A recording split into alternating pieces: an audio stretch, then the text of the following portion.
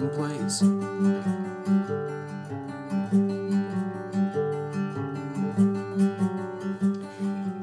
In my opinion, one of the strongest and most interesting theater communities in the United States for new work and new plays has got to be Chicago. And that's for a couple of different reasons. One of which is that audiences in Chicago, the people who live there and see plays, have good expectations, in my opinion. Just the attitude of going to a show and what you expect to see. To me, audiences are just very receptive in Chicago to that kind of innovative spirit of art that just all supports new work in a cool way. Provides for a really interesting structure for Chicago theater. There's kind of tiers of theater is the way you hear people talk about it a lot.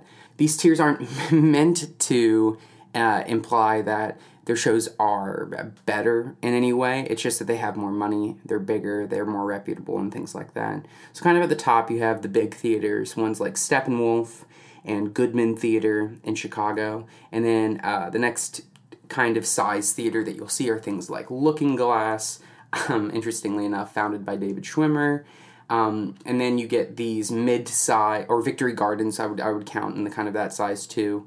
And then the next kind of level, you get these mid-level, what they call kind of mid-level theaters in that area. And that's where you'll see things like Remy Bumpo, and lots of other interesting theaters.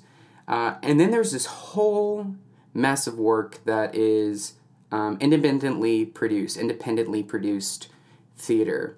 A lot of the times they're called storefront theaters, because if you ever go to a strip mall and see like some of those stores that are empty and have lease signs up, people will take over that space for a couple of months or even a season and produce work right in the storefront of the theater. So it's a really cool kind of spirit in Chicago. So I think it's a good place to look a lot of the times when you're looking at what's new and what's forthcoming in theater. So today I decided I really wanted to look at one of the playwrights I look at as defining a lot of what's happening right now in theater. And when I say that, I don't just mean like in style or form and being experimenting and stuff. I mean the writing itself feels so right now about the present moment. Today we're going to be talking about Ike Holter. I've got 4 of his plays. That's definitely because only 4 of them are available on Amazon, but I got these 4. He's extremely prolific, and I'm very excited to talk about him. He's a funny, interesting playwright that covers a lot of interesting ideas in very personal ways. Before we actually get into the episode, though, I do want to briefly talk about each week that I am highlighting some organizations that I encourage you to give your money to, organizations that are doing really good work and really important things. I live in Louisville, Kentucky. I've been talking about the Louisville Bail Fund for the last couple of weeks. That's still going to be in the description. It's really important. People are still fighting these charges that they got while they were protesting the death of Breonna Taylor at the hands of Louisville police, executing a very suspicious search warrant. I'm also going to be highlighting another organization here today as well, just because I want to get more variety in the things that we are doing here. Today I'm going to be also highlighting the Black Art Future Fund. It's a really fantastic organization that gives grants to artists, not just theater artists, but artists of all kinds, to advance Black culture in America. It's really brilliant. It's a great organization, so I'll be including that in the description below. I wanted to highlight something a little bit more positive this week. It's a really fantastic organization. Still need help, the Louisville Bail Fund, but I'm going to highlight this well. So, let's go ahead and get into the episode. Thank you so much for listening, and we'll see you at the end.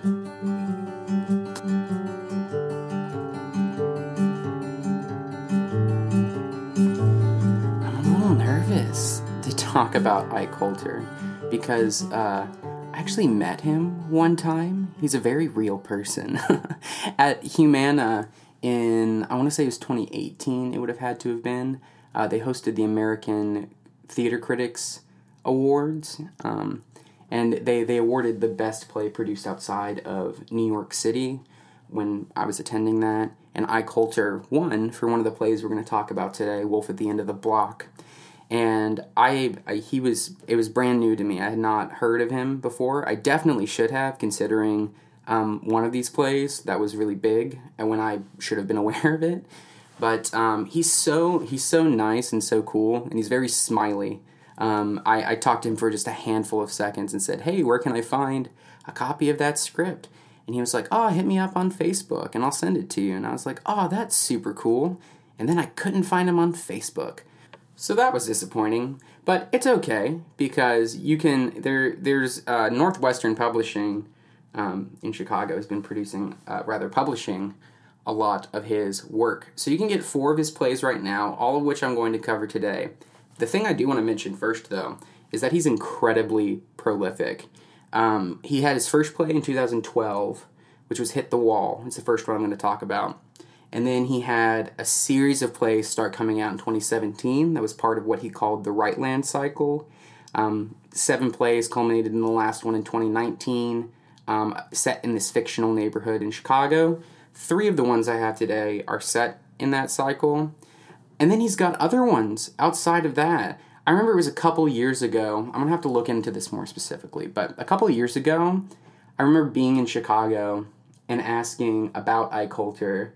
And somebody that I was talking to said, "Oh yeah, he writes so much." I think it was that season he had like 3 plays, or 4 plays I think it was actually, that were being premiered for the first time at like different theaters for their seasons in that year. So it's very cool. I'm going to go do a brief rundown of his career here. He started with Hit the Wall in 2012. Exit Strategy was his next one in 2014. After that, he did B-Side Studio, Sender, Light Fantastic, and Wolf at the End of the Block. That's the only things that are on his Wikipedia. But if you go to the front of any of these books, actually, let me go to the last one here. I think Wolf at the End of the Block has all of them. Yeah, there's Rightland, Exit Strategy, Sender, Prowess, Wolf at the End of the Block, Red Rex, and Lottery Day. I really want to read Lottery Day, and I can't get my hands on it, but I'm hunting for it. So, an interesting place to start with Ike Holter is obviously at the beginning. His first play that got produced that was really big is produced at the Steppenwolf Garage, which is kind of like their experimental space. And it's called Hit the Wall. Hit the Wall came out in 2012. It's about Stonewall. And the Stonewall riots in 1969. For those of you who don't know, that's marked as a very important moment in gay liberation, queer liberation, I should say, in the United States. It was a gay bar in New York City that was raided by police. One thing led to another, and there were riots for, I think, a couple days. And Pride, each summer, that's what that's celebrating. It's celebrating Stonewall. Happens during Pride each year. So Ike Holter hits on a lot of interesting things. You notice his signature style is present right away. Like what he wants to do in theater, to me, is very clear very quickly. It's that simple to really talk about what it's about. It's about Stonewall, but it's not about any real person. So there's no character that is called Marsha P. Johnson. There's no character that is any specific person that threw the brick or anything like that. They're just people that represent kind of various types of queer people, which may seem a little problematic at first when you're talking about something as important as Stonewall, but it's super effective because the important thing I think is to remember about this play is that it's not really... It's not a send-up of Stonewall. It's not like meant to be a historically accurate representation of Stonewall. I don't think it's a good idea for theaters to do this play as we're celebrating Stonewall, or because that's not... I think that misses the point a little bit, and I want to get into what that actually is. When you look at these characters in this character breakdown page at the very beginning, it's interesting what characters' names these have. So there's A. Gay. It's just A-gay. Late 20s, early 30s, attractive, smooth-talking Harvard grad who can pass for straight. A clipped, uncaring vampire with a great closing argument. And there's one called Newbie, fresh off the boat, early 20s queer. not only knows where the party is, he leads it. And it's interesting, all these other people too. Carson, who's kind of the main character. The interesting thing I found about this is that as you get into Ike Holter's work, you'll see that race is a really important given circumstance in most of his plays. However, it's interesting how he presents it to you as a reader, because the character descriptions rarely tell you, like, the race of a character or even the gender of a character a lot of the time. I looked at this before I read it. I remember reading it the first time and looking at the character breakdowns and being like, there's no trans women in this play. How can there be no trans women in this play? Stonewall, famously, that riot had a lot to do with trans women who were leading the fight. And then you find out as you read the play that, oh no, most of these characters are some kind of gender queer in a really in a nuanced and personal way. And it's just that the way that it gets revealed is just by how it gets revealed in real life. How it comes up between people is when those parts of your identity come up. So he's doing an interesting thing with identity in this play.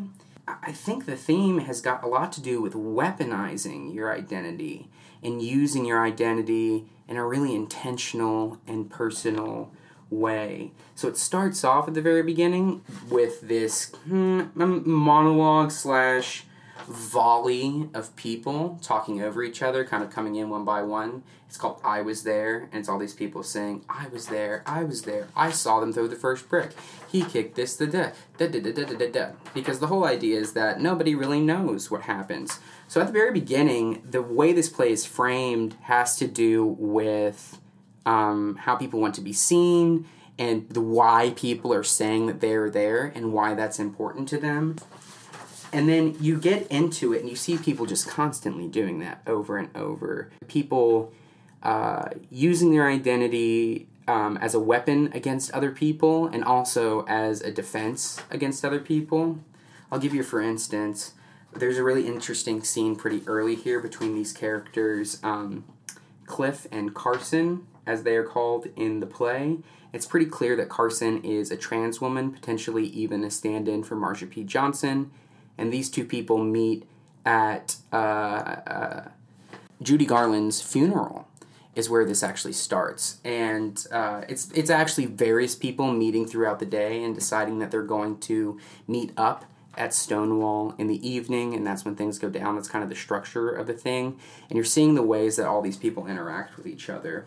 But Cliff and Carson meet at this funeral, and they're talking about Judy Garland, and they're talking about each other, and they're trying to figure each other out a little bit. It's clear that Cliff's kind of interested in Carson, and Cliff's very sweet, honestly. So, it goes pretty well. But then, these women who are sitting somewhere else in the funeral parlor come over and are like, hey, you guys are making us uncomfortable. Can you please stop doing that? You shouldn't even really be wearing that here. And then when Carson's about to say something, it's fucking brutal. She turns to her and she goes, don't look at me when you're talking to me. You make me feel disgusting. Don't do that. And Cliff is about to like defend Carson's honor on some way. And the lady just basically lays out like, listen, you can say whatever you want, but I can call the police and we both know what's going to happen. Just so clearly weaponizing her whiteness in that way, which is, I'm sure was very common at the time. And then Carson, what Carson does is Carson actually does something that you're not expecting, because they do have this, well, actually the character is described as a strong and silent type, but the strength is what really comes out to me when I'm reading that character. And I just didn't expect her to bend to their whim, you know? Just be like, okay, I'm very sorry, man. No, I shouldn't have done that. You're right. I apologize. I shouldn't have said anything. We'll go right now. I promise. Cliff insists on holding her hand as they walk out, and it's very, very nice.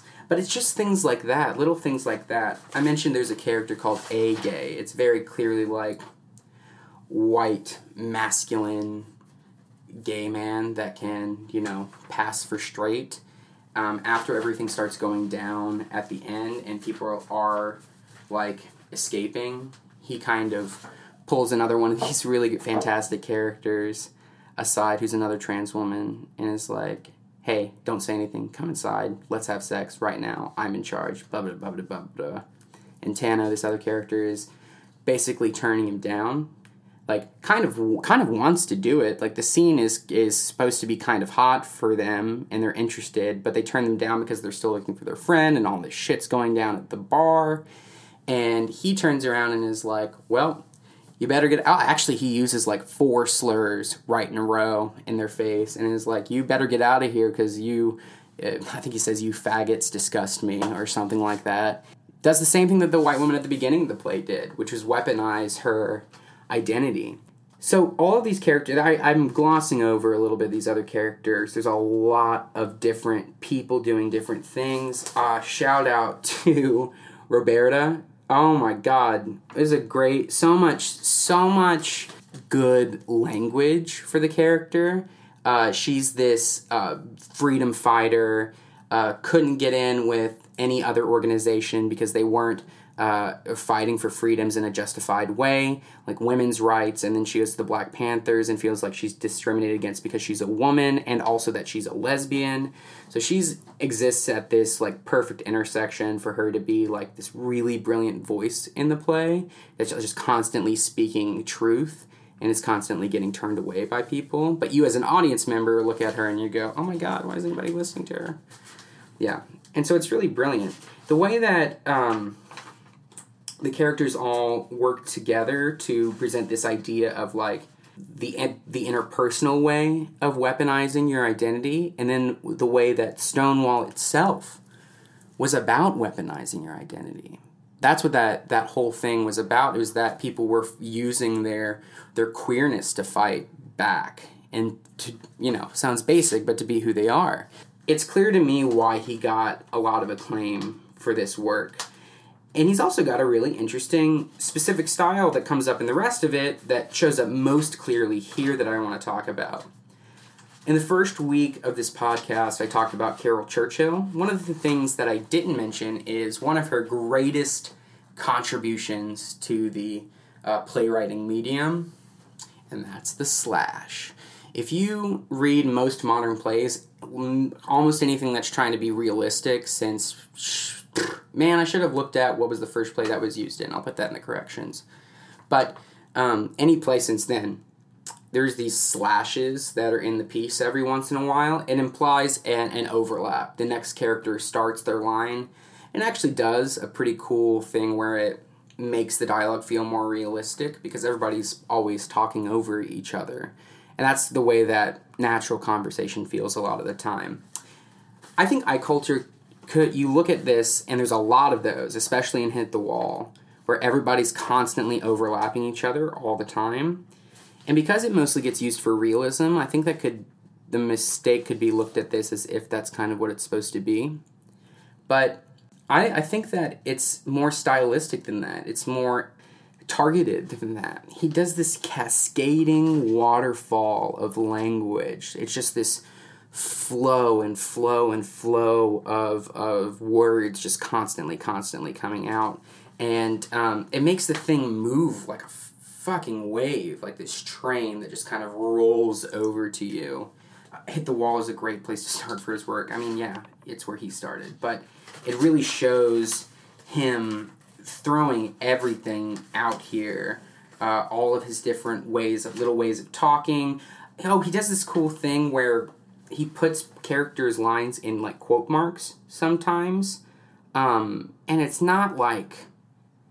it's not always them quoting somebody. It's I don't know, it's this implied way of saying it, like almost sarcastic, but you get it by looking at it. It's really effective little piece of formatting that he does. And you see that early on here. And those are the things that I think of as kind of his signature style, this really kind of cascading flow of language that's just coming at you, and he has this speed to him. I don't think any of his plays have an act break. They're all straight through, like hour and a half, hour 20, hour and a half-ish probably pieces. There might be one in there, but Hit the Wall goes straight through.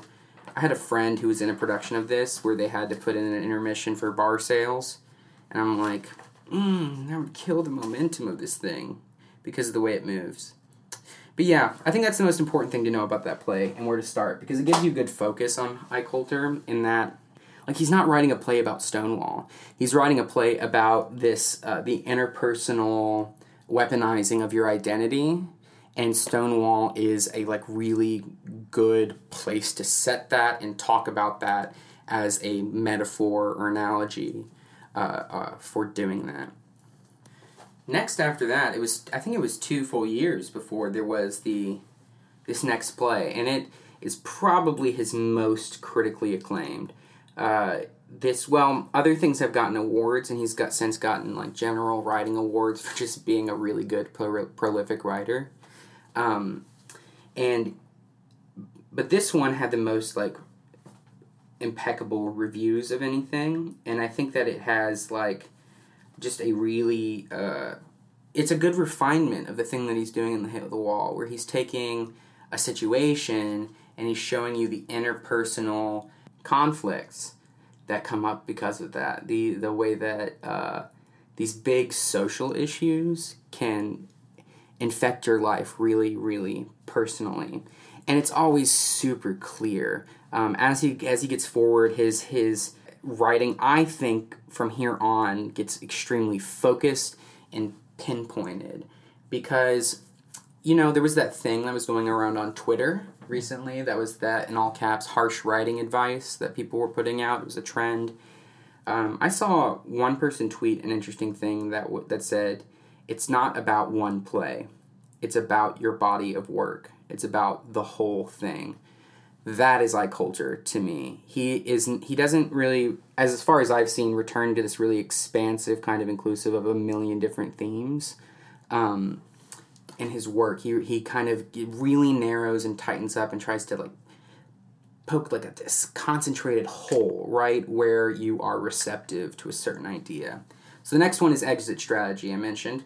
It's it got a lot of really good reviews. There is, how many characters in this one? 1, 2, 3, 4, 5, 6, 7.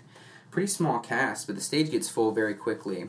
It is a group of staff at a public high school in this fictional, poor area of Chicago called Rightland. It's a specific neighborhood, but it's really recognizable if you're familiar with Chicago at all. I mean, it just feels very genuine. And the play starts in the fall of the last year of school. They know that the school is getting shut down at the end of the year, and the conflict largely resides in people who have been here before, have fought this fight before, and have either given up or would like to give up, and people who are new to this fight, and people who say, no, this is still possible, we can fight for what's right and get what we need, and we can fight to keep the school open. And that's where this conflict is residing. The theme of this play is really, it's about what it means to give up. Because you're not, I'm not going to get specific about how the play actually plays out on this one, because it's just kind of brilliant. But it's about what it means to give up, not only to yourself, but on the future in general, on the human species as a product, is what it gets down to. It means you're giving up on everything that could be in the future. You have this really excellent character named Ricky, who's this assistant principal. It says casually professional head case with a mile-a-minute mouth. And he is, like, new to the school. He's only been the principal or the assistant principal for a couple of years. The play starts off with this prologue where he's arguing with another woman who's worked at the school for a long time, who's clearly very beaten down. And they're just kind of finding out about this situation. And she promptly, at the end of the conversation, walks into the next room and takes her own life. So it starts very sensational. And that character comes back as a ghost throughout the play, which is a, classic theater move. This is like, ghost, yeah. It's, Shakespeare did it, I can do it.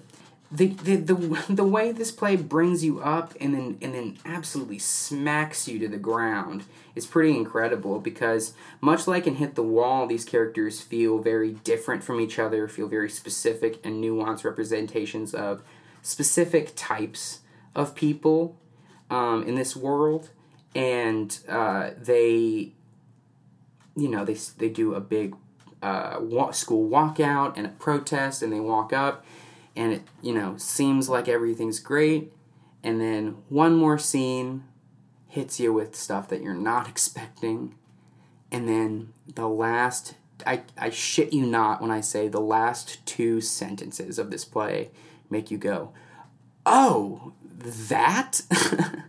that is what I was missing? Or maybe I'm just an idiot as I was reading this and wasn't thinking about all the ramifications and all the implications of what it meant to close this school until you see who the last person is who's standing on stage and looking at everything and seeing who it's really affecting and who this moment really means the most to. And it's not the people who are giving up. Spoiler alert. It's not them. I think this goes hand in hand with what I was saying, though, about Ike Holter and the way that he writes. It's so right now. The work feels so present because it feels like something that's like, yeah, this feels like it could genuinely happen in exactly this way. But not just that. Like they talk a lot about slang. He has a really good use of slang in all of his plays, or just like the common like words that people use. And in this one, he digs into it a couple of different times. Like, these 2 teachers have a conversation about the word salty, because what it shows is that they're there year in and year out, and they see the passing changes and fads and stuff. They talk about, oh, you remember when everybody used to say salty? I liked that word. Where did that go? I'm mad that word went away, and we had to get some new thing that I had to figure out. And I just think that that's really interesting, and it speaks to this thing that I'm saying, that Ike Holter writes so quickly and so intentionally that he can just get work out. He's not spending a year and a half redeveloping a play, so that as he's putting work out, things are present like that, and he can talk about things like that. He doesn't have to try to make it feel timeless. He can make this feel, this is set in 2015 or 2014 or whenever this was actually came out. 2014, I want to say. Yeah, and it was produced at Jackalope at the Broadway Armory in Chicago. And so that's going to be, I think, one of those mid-level theaters. So it's a really awesome thing to see. I read him this week in a row like this because you can see where his focus is going and his intention is going. It's another good example of how in the character bios... well, here, let me say this. I think it's really interesting how Ike Holter to read, because most playwrights get their work out through these scripts that they submit to people. And they have to be, these people who read these scripts read a million all the time. And they read a lot of bad ones. So he's got so much humor in the way that he describes everything. Like the character, so here's more character descriptions. Pam, old school educator with a second to spare, end of her rope. A Sadie's an assertive educator, positive foot forward till she trips. So it's got this, like, the kind of thing that I really appreciate, or honestly I try to do when I'm writing plays, which is make them, the descriptions and the action text and the things that aren't actually said. I'm speaking to he is speaking to the person reading it and imagining it and conceptualizing it. And it's a lot less formal. He just is very, very loose and free, and they'll say things like, in parentheses, like, comes in like a heat of wind and spits words like hand grenades on her fuck shit. I think that's in Sender. I laughed out loud when I read that part. And so he you can tell that he's an independent, like an indie produced playwright, because of the way that he's just very free with that kind of stuff, and it doesn't seem like he's concerned with what you whether you think it's prestigious or not. The text is still very full of life and really something to sink your teeth into. Also, I really, really like reading these plays. So as he develops more, he does a couple other ones in this Rightland cycle, and those are the other ones that I could get my hand on. The next one I'm going to talk about is Sender, which I believe was produced in 2016 at Red Orchard Theater. And this one is a good old-fashioned 4-person play. Love 4-people plays. There's just a great dynamic, so much combinations of different kinds of things that you can do. You know, honestly, comedies, I talked a little bit about comedies last week on the Family Play episode. I can appreciate a good comedy on the page without ever laughing out loud. I can go, that was funny, you know. This, on the other hand, made me actually laugh out loud at several parts. The characters were so I wanted to be around these people when they were talking. I wanted to be a fly on the wall. And I got to be. That's why this one was fun. This one actually is really, it's timely in an interesting way because it feels like a story that we may or may not have heard before. But I don't know how to say that. It's just got an interesting premise that feels very right now, like something somebody would do right now. So it's about 4 millennials who have all been friends for a number of years.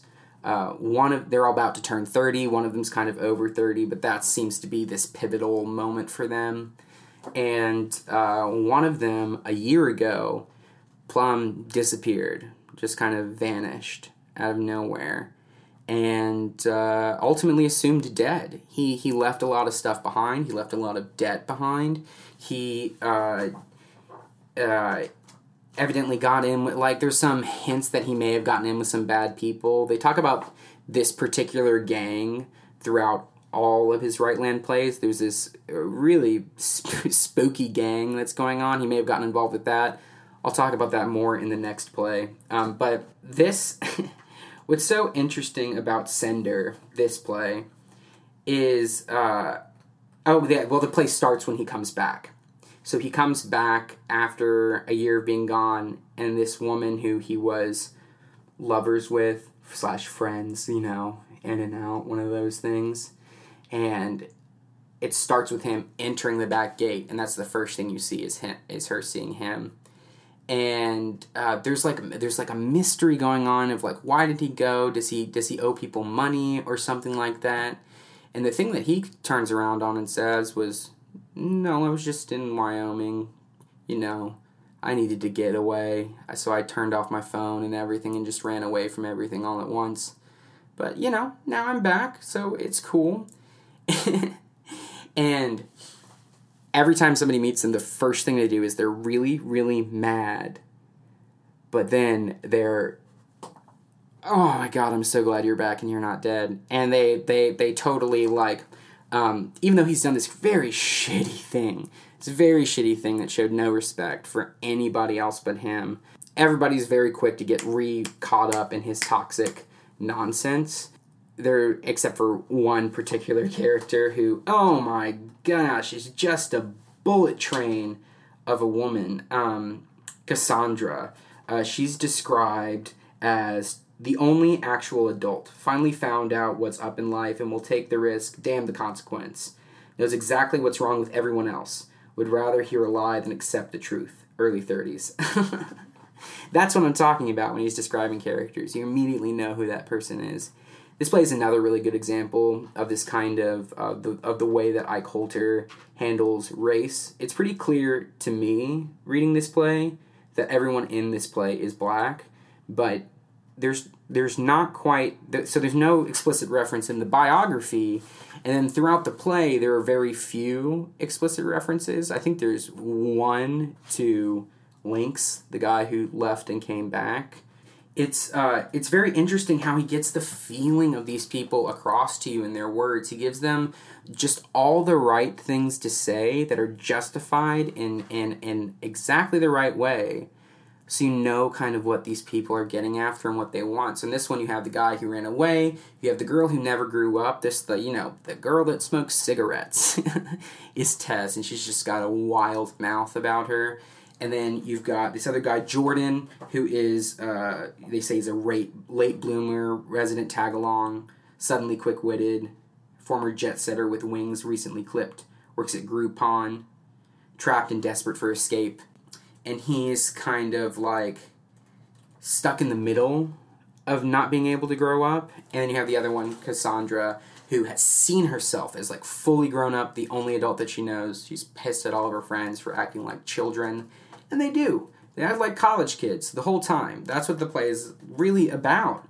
It's about escaping age and like trying to like run away from the fact that you're growing up, which feels really interesting when you think about like millennial and millennial culture. Depending how you slice it, I'm either the last millennial or the first Gen Z, and I can see, I don't know, I see both. You know, I totally see what's happening to people in this play. That I definitely relate to, because it's this like not being ready to grow up because it feels like you wanted to grow up in a different world than already exists, and so it's almost like you're waiting for the world to be better, a better thing for you to grow into.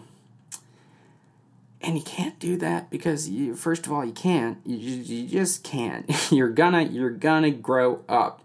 That's not something that stops. I think the way in which this play ends on this kind of really interesting tension of a forced reconciliation, where there's this ultimatum between two characters, not the ones you're necessarily expecting, about what to do next. And it just says a lot about what it means to grow up and why people do when they do. And what Halter seems to posit by the end of this play is that people only accept that they need to grow up when they are faced with no other choice, really. Is that it's only when there's no other options that people will finally take this step to mature and grow up. It's really interesting to me that this is one of the ones that's actually published, because it's definitely a comedy. Like, it's very funny. I mean, it gets serious, obviously, because of the nature of the situation. But, you know, people's pasts come up, and it just feels very right now. It feels like people that I could meet or hang out with or know at some point. So, that's Sender. I think Sender was excellent. Actually had fun reading it.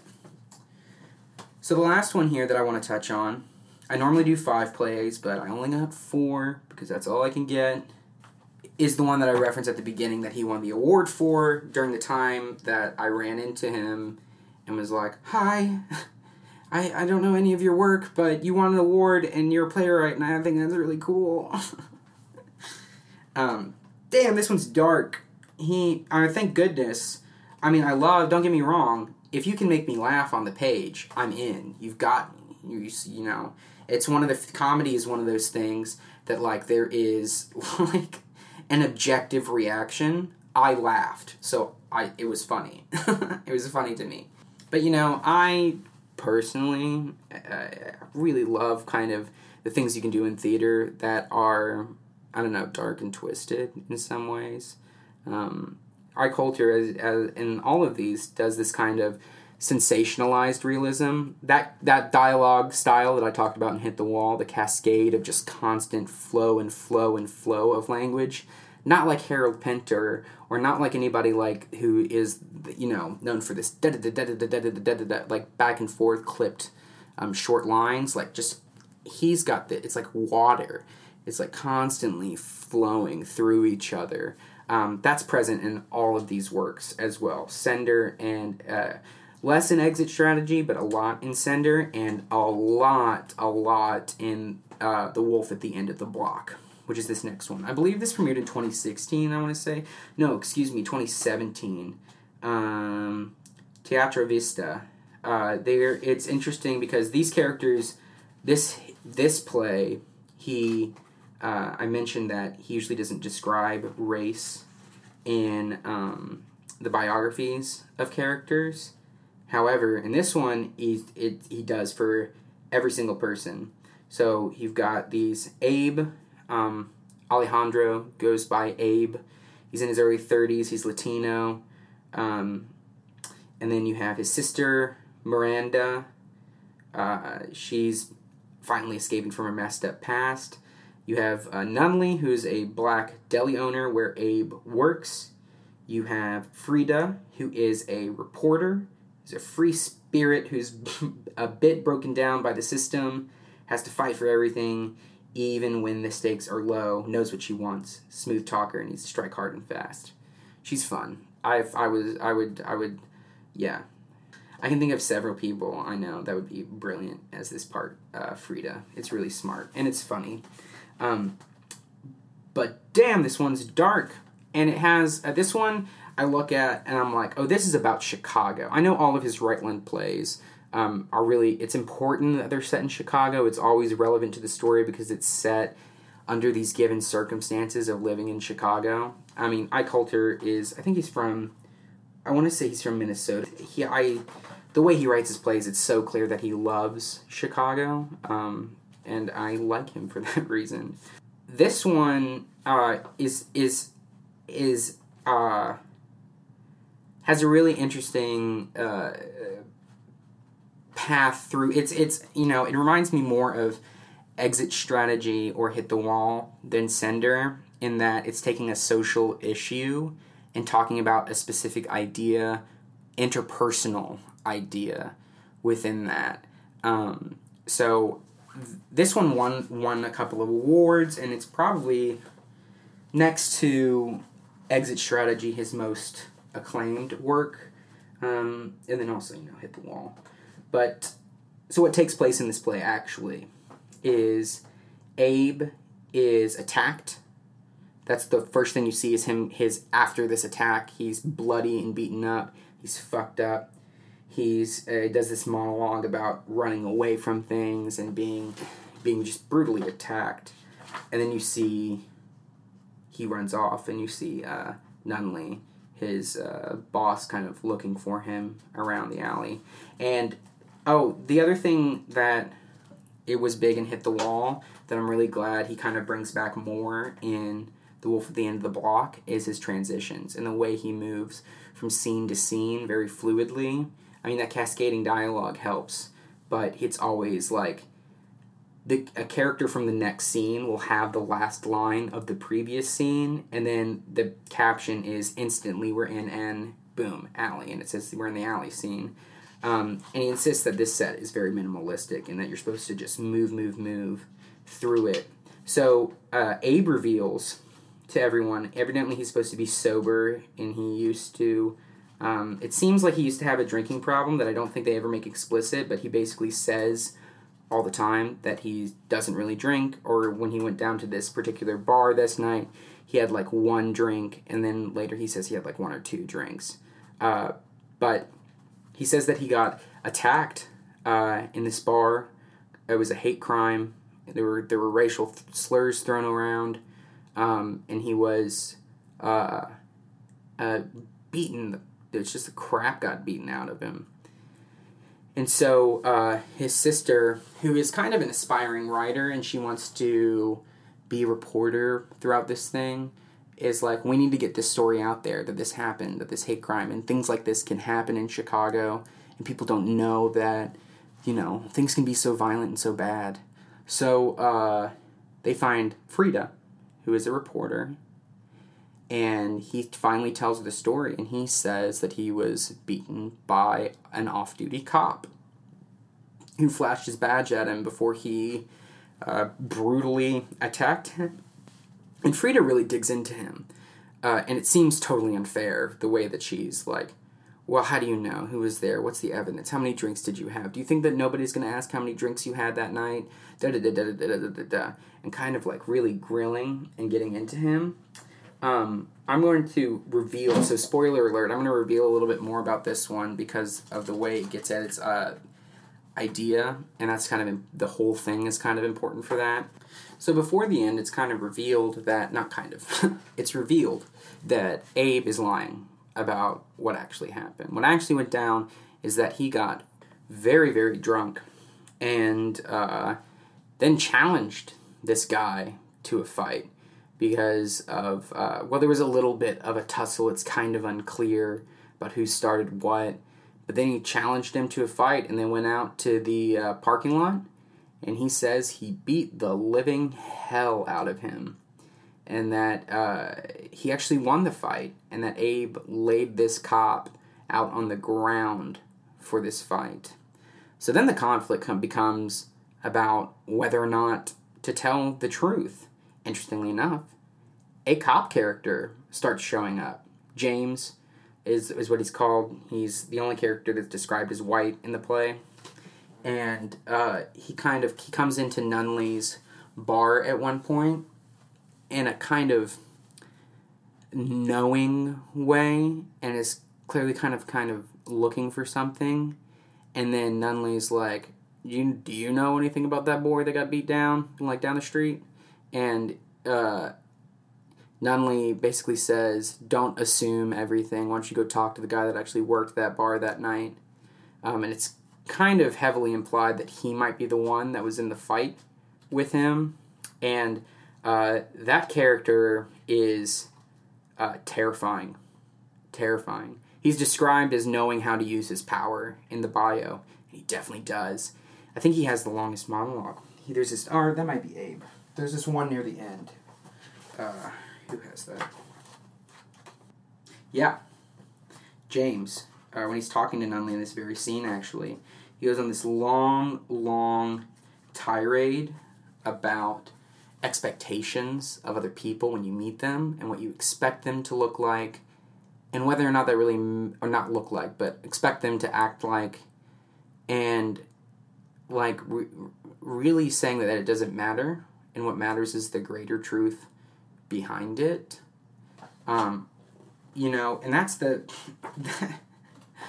that's the thing that they're getting at the whole time. People lie in this play all the time, but it's only when they're protecting the greater truth. It's like they're trying to lie about the content, but not the reality of the situation, or effectively something like that. It shows his style really brilliantly, where he takes this big social issue and he shows all the ways that it becomes so interpersonal, and you do get a final kick in the pants in the last couple of lines. Just like with other Ike Colter plays, he'll knock you in the teeth. Man, he takes these big swings at your head when you're not expecting it.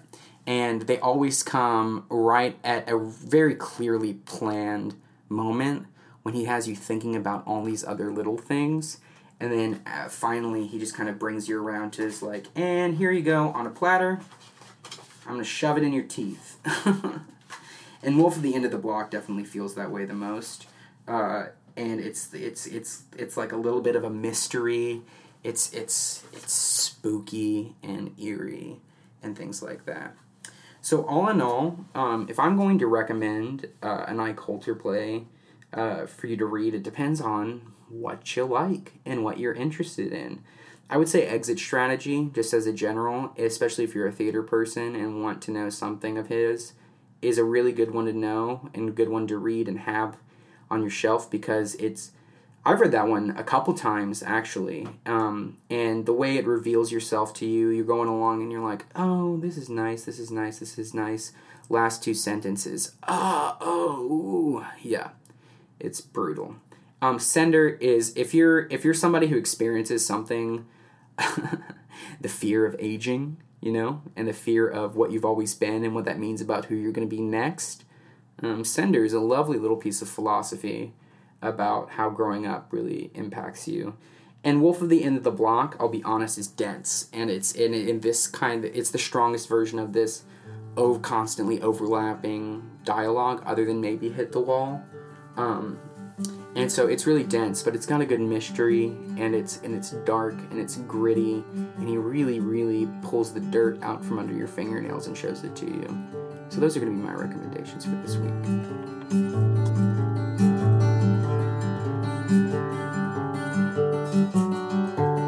So just a couple corrections for the end of the episode. Today, I kept calling it the Rightland Cycle.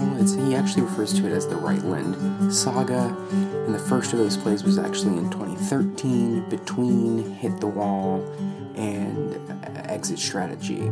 So I mentioned that it started in 2017 for some reason. I don't know why I did that. In the first play that used the slash, I believe it was Blue Heart, but it may have been Cloud9. I'm so sorry. I couldn't figure it out. But thanks for sticking with me today anyway. Thank you so much for taking some time to listen and talk about plays with me. I'll be back next week. Bye-bye.